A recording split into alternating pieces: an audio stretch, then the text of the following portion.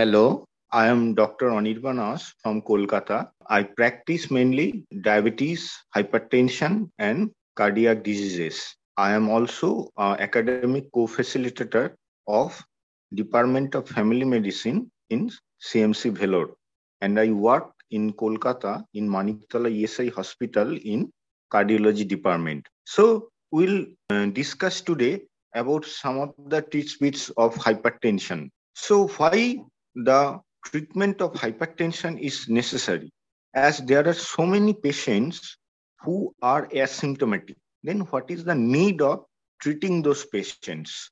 So as we get the data, amongst the total deaths, 20% due to coronary diseases, and among those 50% related to hypertension. Among in Indian tech context, amongst the hypertensive patients, only 1/5 of the patients receive treatment. Others either don't know that they are having hypertension, or they do not take medicine, or any academic economical problem, they cannot afford to take the medicine. In a nutshell, the target BP is 140/90 in all patients. If he or she is diabetic, then we aim for a lower BP like 130/80. So if we give hypertensive patient, first we will emphasis on lifestyle monitoring for say at least 3 to 6 months. If it is not working, then we will switch to either ARB ACE inhibitor or CCB diuretics, beta blocker. There are so many options, the centrally acting antihypertensives, so many options are there. But there is a very common phenomenon which is called the white coat hypertension. When the patient come into the clinic, he is anxious and his BP may rise. But when he will go back to his home, he will be normalized and BP will come down.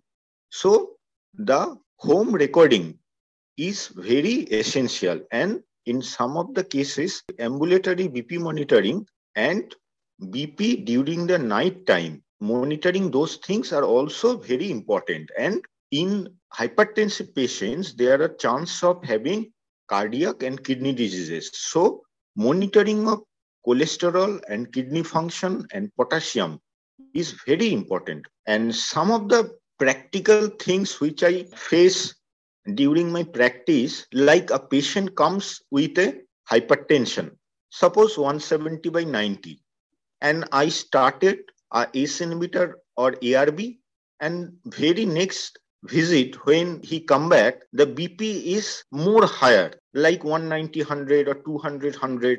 Then we have to think that this patient might have a renal artery stenosis.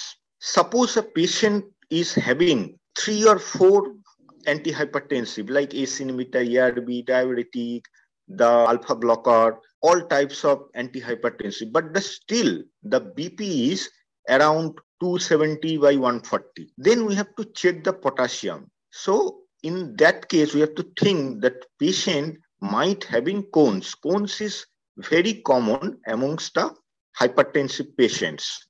So we can switch this patient to vasodilator like CCB, and we can start with the aldactone, spironolactone, and the BP will come down. And another thing, in the CKD patients, as the kidney is not functioning well, the use of diuretic may not help. And in CKD patient, we have to know that 2.4 creatinine is the cutoff mark. After that, we cannot prescribe ACE inhibitor or ARB. Even in higher creatinine, like 1.4, 1.5, we have to be very cautious, and we should check regular creatinine and potassium. In the CKD patients, they eventually die of heart attack. So monitoring of BP and titrating the cholesterol, reaching the target cholesterol are very important. And in CKD patients, if you give the centrally acting antihypertensive or the vasodilator groups, they are more